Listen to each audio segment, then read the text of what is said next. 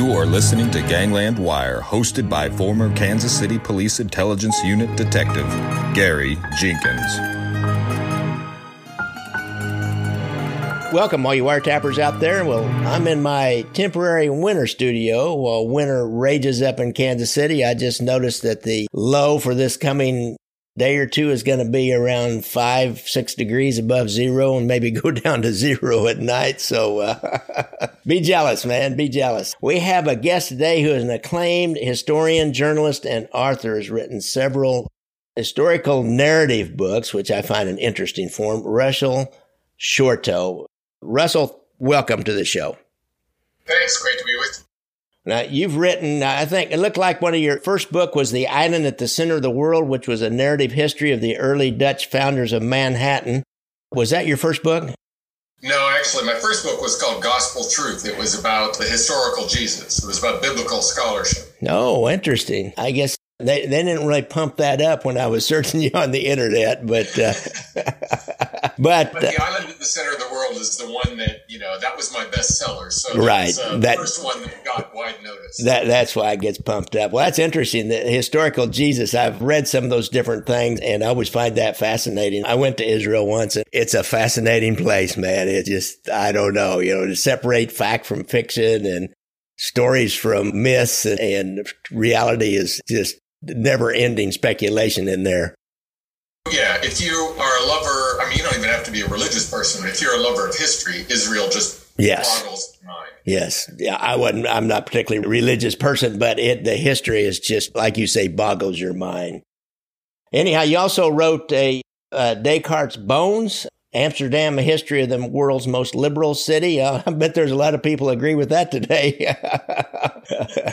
And Revolution Song, which I found is described as a first-rate intellectual history, and it's the story of the founding of our country in which you use letters, diaries, and other writings from the early settlers and people that founded the United States, I guess, around the time of the Revolution in the middle of the 1700s. And you make that into story form. That would be I wish they had those kind of histories when I was taking high school history. It'd have been a lot more interesting. Well, that one my idea was to take 6 people from different walks of life. A slave, a woman who was the daughter of a British officer, a Native American from different walks of life who all lived through the Revolutionary War and weave their stories together. So you get it's not just from the perspective of the guys in the white powdered wig. Yeah. I heard a guy describe something like that to me as, we always look at all the blood and guts and battles going down the river. Well, what about all the people along the sides of the river? What was going on in their lives? That's what's important. That's it. Yeah, that's it. Yeah.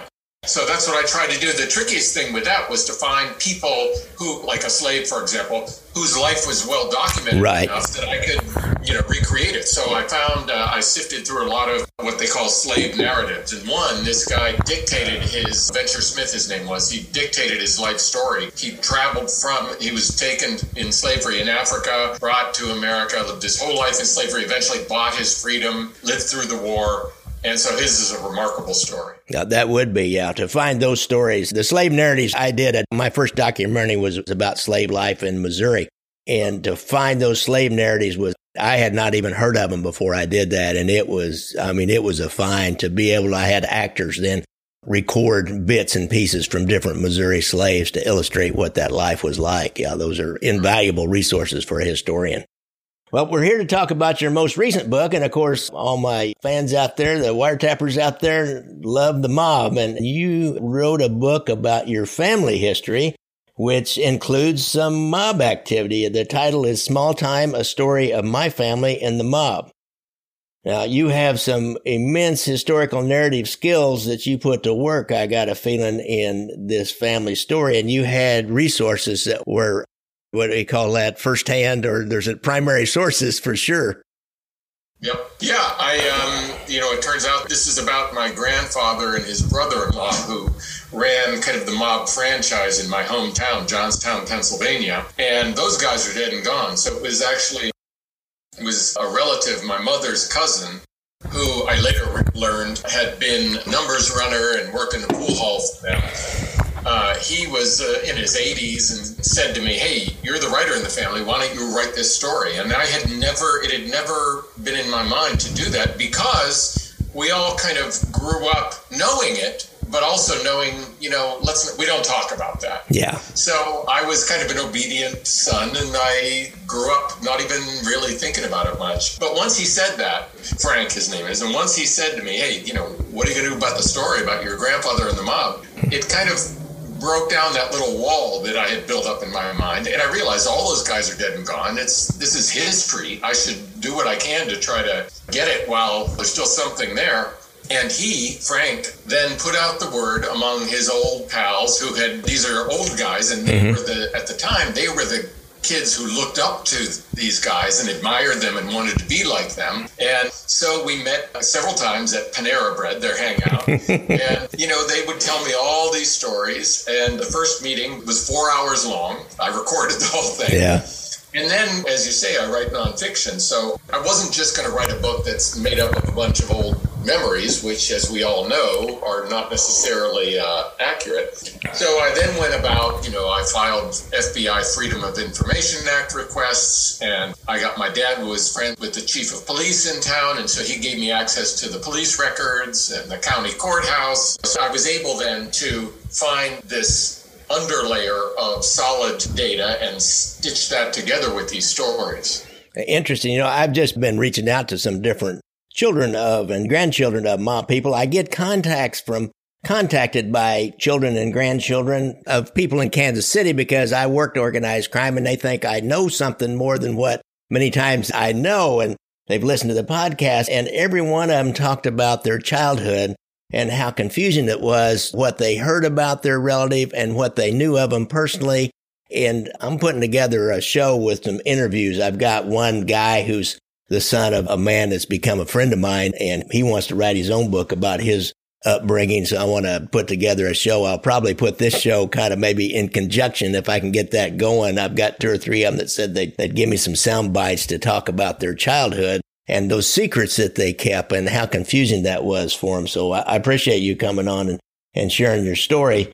When you say that, that brings to mind how people in my family, for the most part, were interested in, if they knew something, in sharing it with me, but they were also interested in what I found, because everybody knew a little. Yeah. It was just whispers. But the idea that I was going to try to put all this together into one story, put it in the context of its time and all that, even though there were people who knew a lot more than I did about certain things, they were all curious what I was going to come up with, because they'd never tried to put it all together and to figure it out. Because when it's all whispers, what do you got? What are you talking about? Oh, yeah. The last one was the niece of a guy that owned 2 or 3 strip clubs that were connected. And she got hold of me, and I said, I don't know much more. I remember the guy, and I remember he was a victim of an extortion attempt, and he was connected to the mob. And I said, let's do a Freedom of Information Act request. And I did. And for some reason, I got it back real quick. And there was hundreds and hundreds of pages, and they didn't even charge me any extra. It was over whatever it was, a 50-page limit. It was somehow easy for him to get. And I looked at it and oh my God, he was working to line up all the strip clubs in the bi-state area, and so the mob could have a piece of all of them. And the FBI had run a big investigation. And I kind of remember that, but I wasn't really part of that. And so I sent those to her, and she said, "Oh my gosh, I'll have to take some days to digest this." It was amazing. It can be overwhelming. Yeah, it was for her. It's been 2 weeks. I haven't heard back from her. She's digesting. Really? Sometimes I was a little nervous about it, because sometimes people don't really want to hear some of that stuff, but maybe they do too. Yeah, there's definitely that. So this was about a small mob family who operated in Johnstown, Pennsylvania, which I read up on it, and I've heard of Johnstown. It was like a factory town, a really rough and tough, brawling, probably had a big automotive factory and steel factories and things like that. Steel mill. Coal mines on the outskirts and steel mills in town. And back in the day when it was really rollicking, they called it Little Chicago. Oh, really? Huh? Who were they controlled by? Did New York, or Pittsburgh, were they kind of the little brother? Yes, they were connected to Pittsburgh. Pittsburgh, okay. And interested in the orbit of Pittsburgh, and all around there, Johnstown, Altoona, Braddock, New Kensington, Greensburg, all those towns. People don't realize how all over the country, small, medium-sized towns have their kind of mob franchise going. Really, and it's really based out of Prohibition. I would assume it was big. Were your relatives involved in liquor business?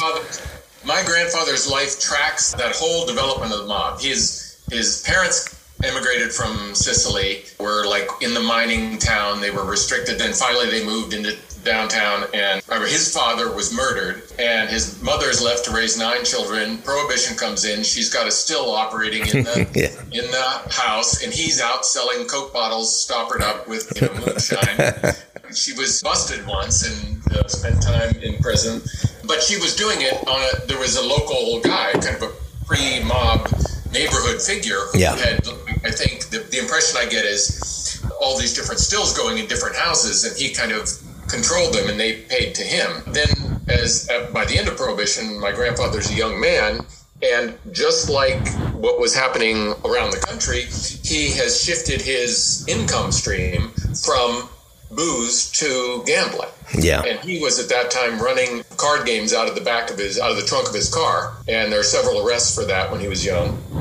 And then another guy comes from the Philly mob, and he seems to have been given the job to kind of start the franchise in Johnstown. He meets my grandfather's sister. They get married.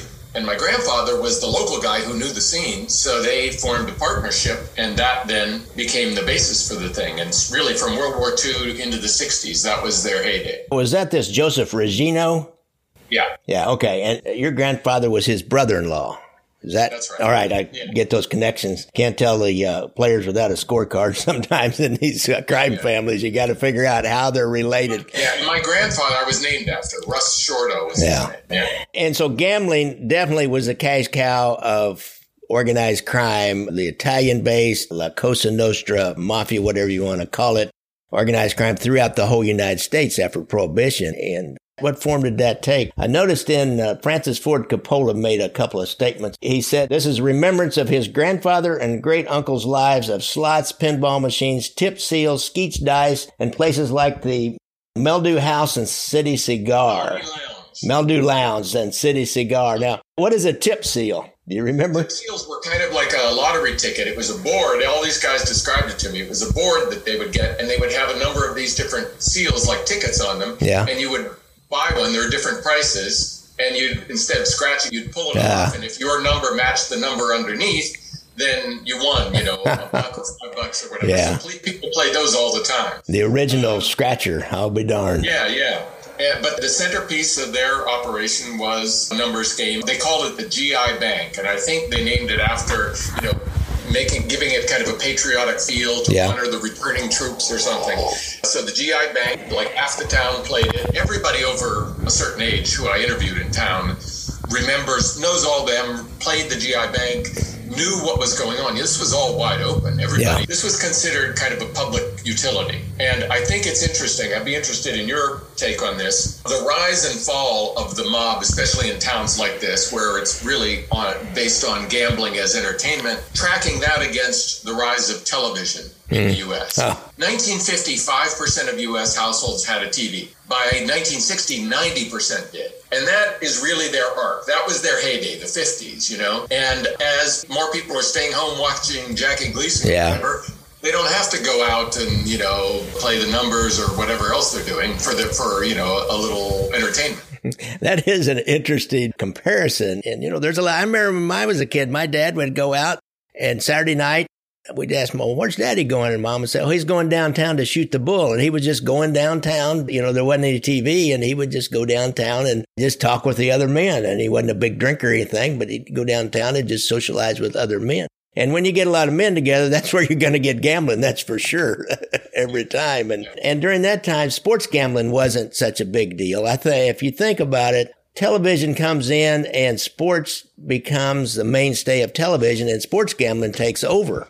The numbers goes out. They were barely running numbers in Kansas City in 1971 when I came on the police department. It was mainly just poor people And of course, the government got into the scratchers and basically the numbers pretty quickly by the 80s, I'd say.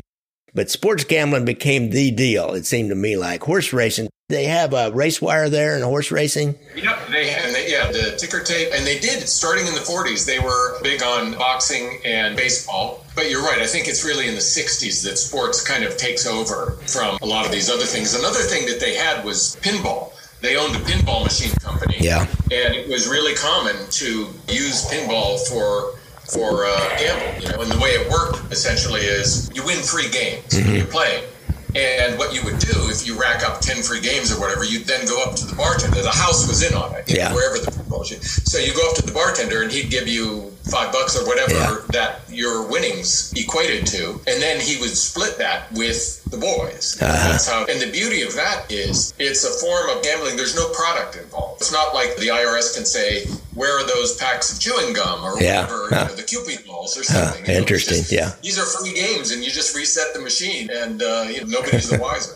Wow. Now, did they do many slot machines? Frank Costello in New York was huge in getting slot machines out throughout the United States. And they tried to get them in Missouri and it kind of fell through and they were all down through the South. Did they have a big slot machine operation?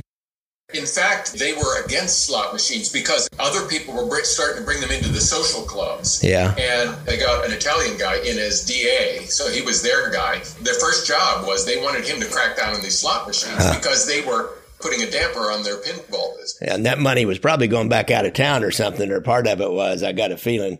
So, bring that up. But the DA's point was he didn't want to do what they wanted because he knew that these owners of these social clubs, they were using slot machines to make, to offset their own income. Yeah. So he felt like they're not going to be able to get by without the slot machine. Interesting.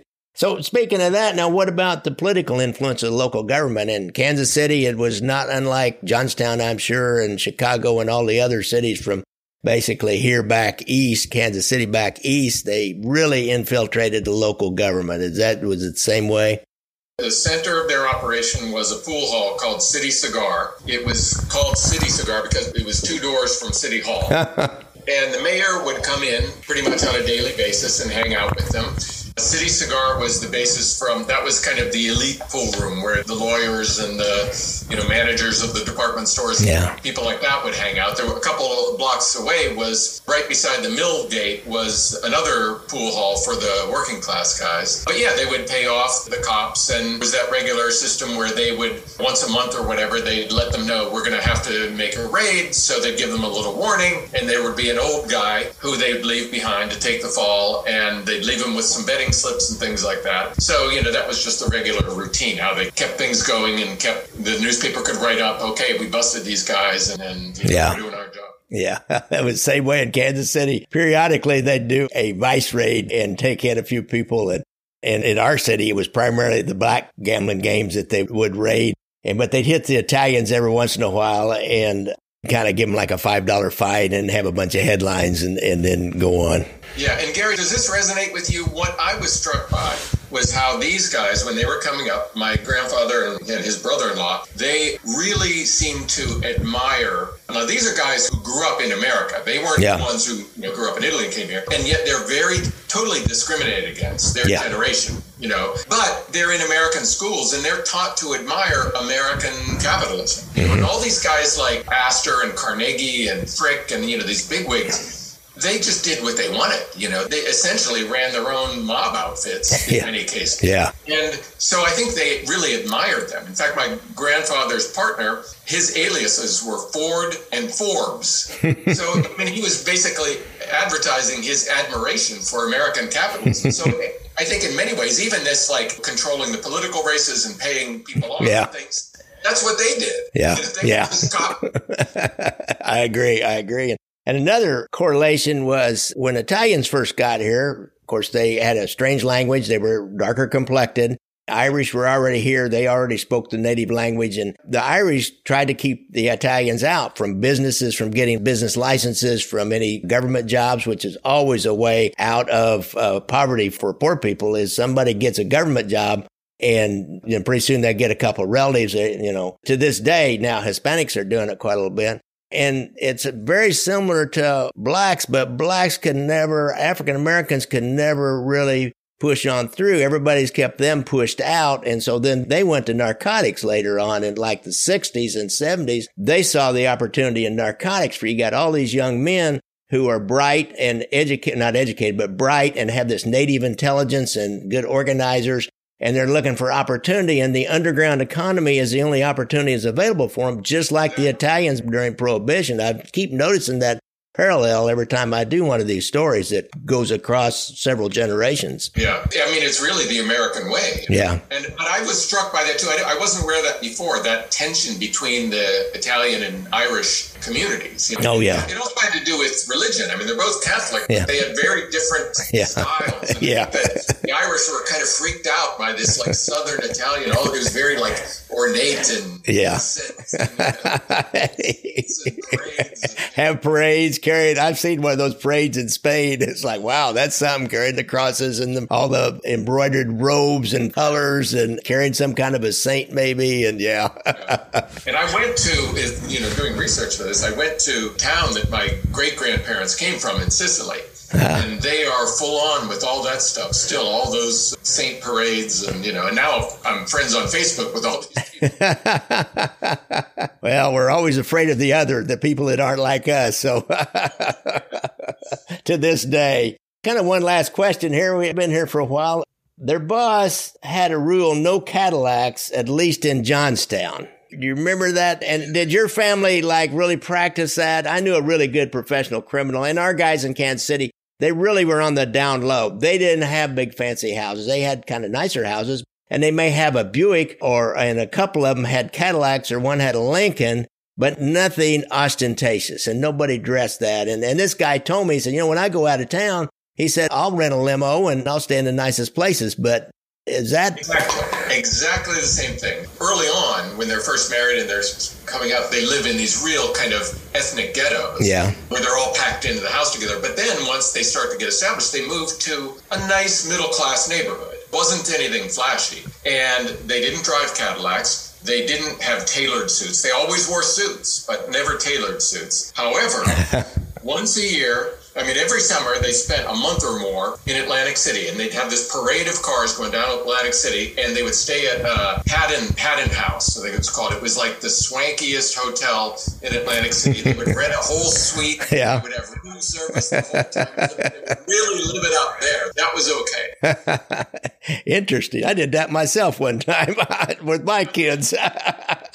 But it wasn't the swankiest place, but it was a pretty nice place, and I paid for it all. Kind of a once-in-a-lifetime deal. Sometimes we do. But I tell you what, things are the same but different all over, aren't they? And all different. And what struck me was this, how similar but different it is, the story that we know, the big city story, and the small, medium-sized town. It was in Johnstown, it was in Schenectady, and Fresno, and Amarillo, and Montana, and all those places. It was the same thing, but it was a little bit more innocent in those places. Yeah. I think that was partly because, as long as you were keeping things under control, you could operate in the open. Yeah. But if you started murdering people or something, then the authorities are going to come in. The neighbors aren't going to want to be buying the services you're operating and all that. But as long as it was under control, it went on for year after year. That's the same way here in Kansas City. And I've noticed that, of course, I've talked to people that from that time, and even the older policemen that when I came on were about ready to retire. They were on during the 50s.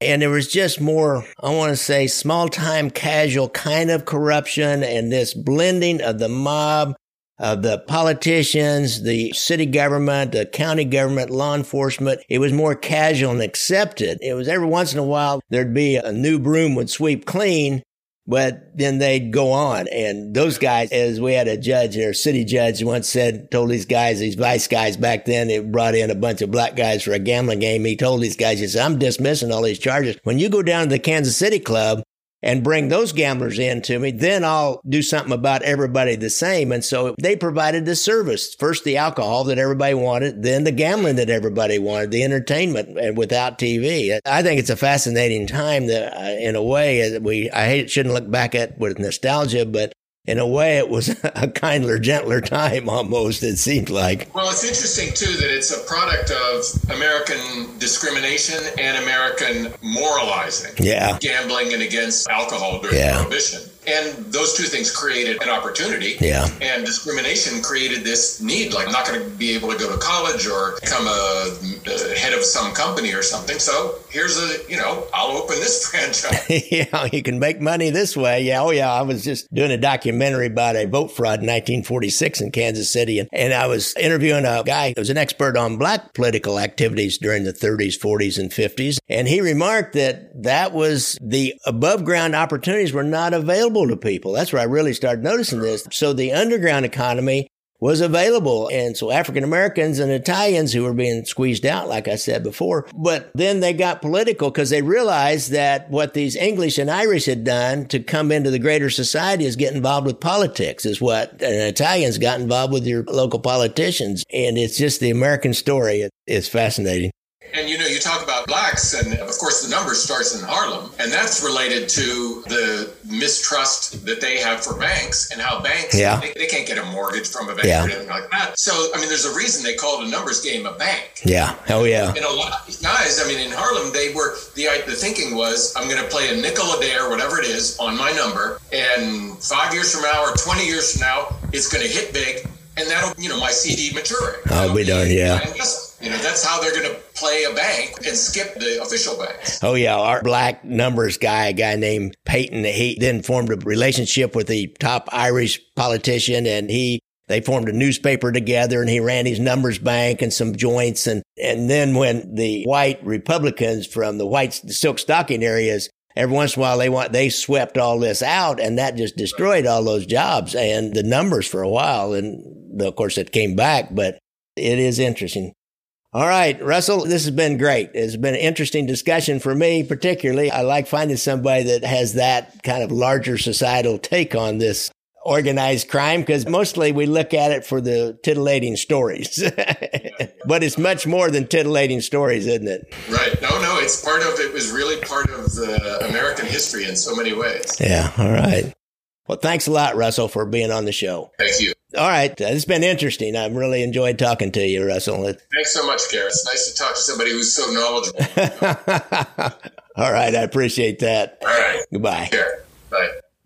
Well, folks, thank you for listening and all your nice comments on the Apple Podcast reviews, plus your nice comments on my YouTube channel, where I often put up at least the Zoom interviews so you can see what my guests look like in real life. Also on our Facebook group, Gangland Wire Podcast. I see a lot of really good compliments on that. I've got some great people that help put up really good content, so if you want more mob information than you can shake a stick at, go to Gangland Wire Podcast Facebook page, or actually it's a group. Remember that if you support the podcast with some donations, you'll get an invite to my live Zoom call, where we'll share stories, answer questions, and in general have a good time. Don't forget to buy me a cup of coffee or a shot and a beer on Venmo, on your Venmo app, or you can go to Gangland Wire, my website, ganglandwire.com, and donate. I have a donate page, and each podcast that I put up has a pretty lengthy written blog piece about what the subject is, and at the bottom of that page there's a way to donate. I have some fixed costs, and plus I'm raising some money for my next documentary, which is about the KC mob and the election fraud of 1946. I've already had to hire a film guy to do a couple of my interviews, and I have one more interview to film. Plus, I have an artist that I pay to do some illustrations for my movie. If you remember from Brothers Against Brothers or Gangland Wire, I use some illustrations in those. And by the way, you can rent those on Amazon for only $1.99. Or $2.99 if you want the HD version. And finally, I have my book, Leaving Vegas, the true story of how FBI wiretaps ended mob domination of Las Vegas casinos. Now, that title is a mouthful. But in that book, you're going to find copies of a lot of the transcripts of the actual wiretaps. And if you get the Kindle version, I took those audios that I got out of the court files and linked them to the book in the proper places. I have an explanation and then the actual audio wiretap, which I think is kind of unusual. So you can go to Amazon and get that book and get it in the Kindle version.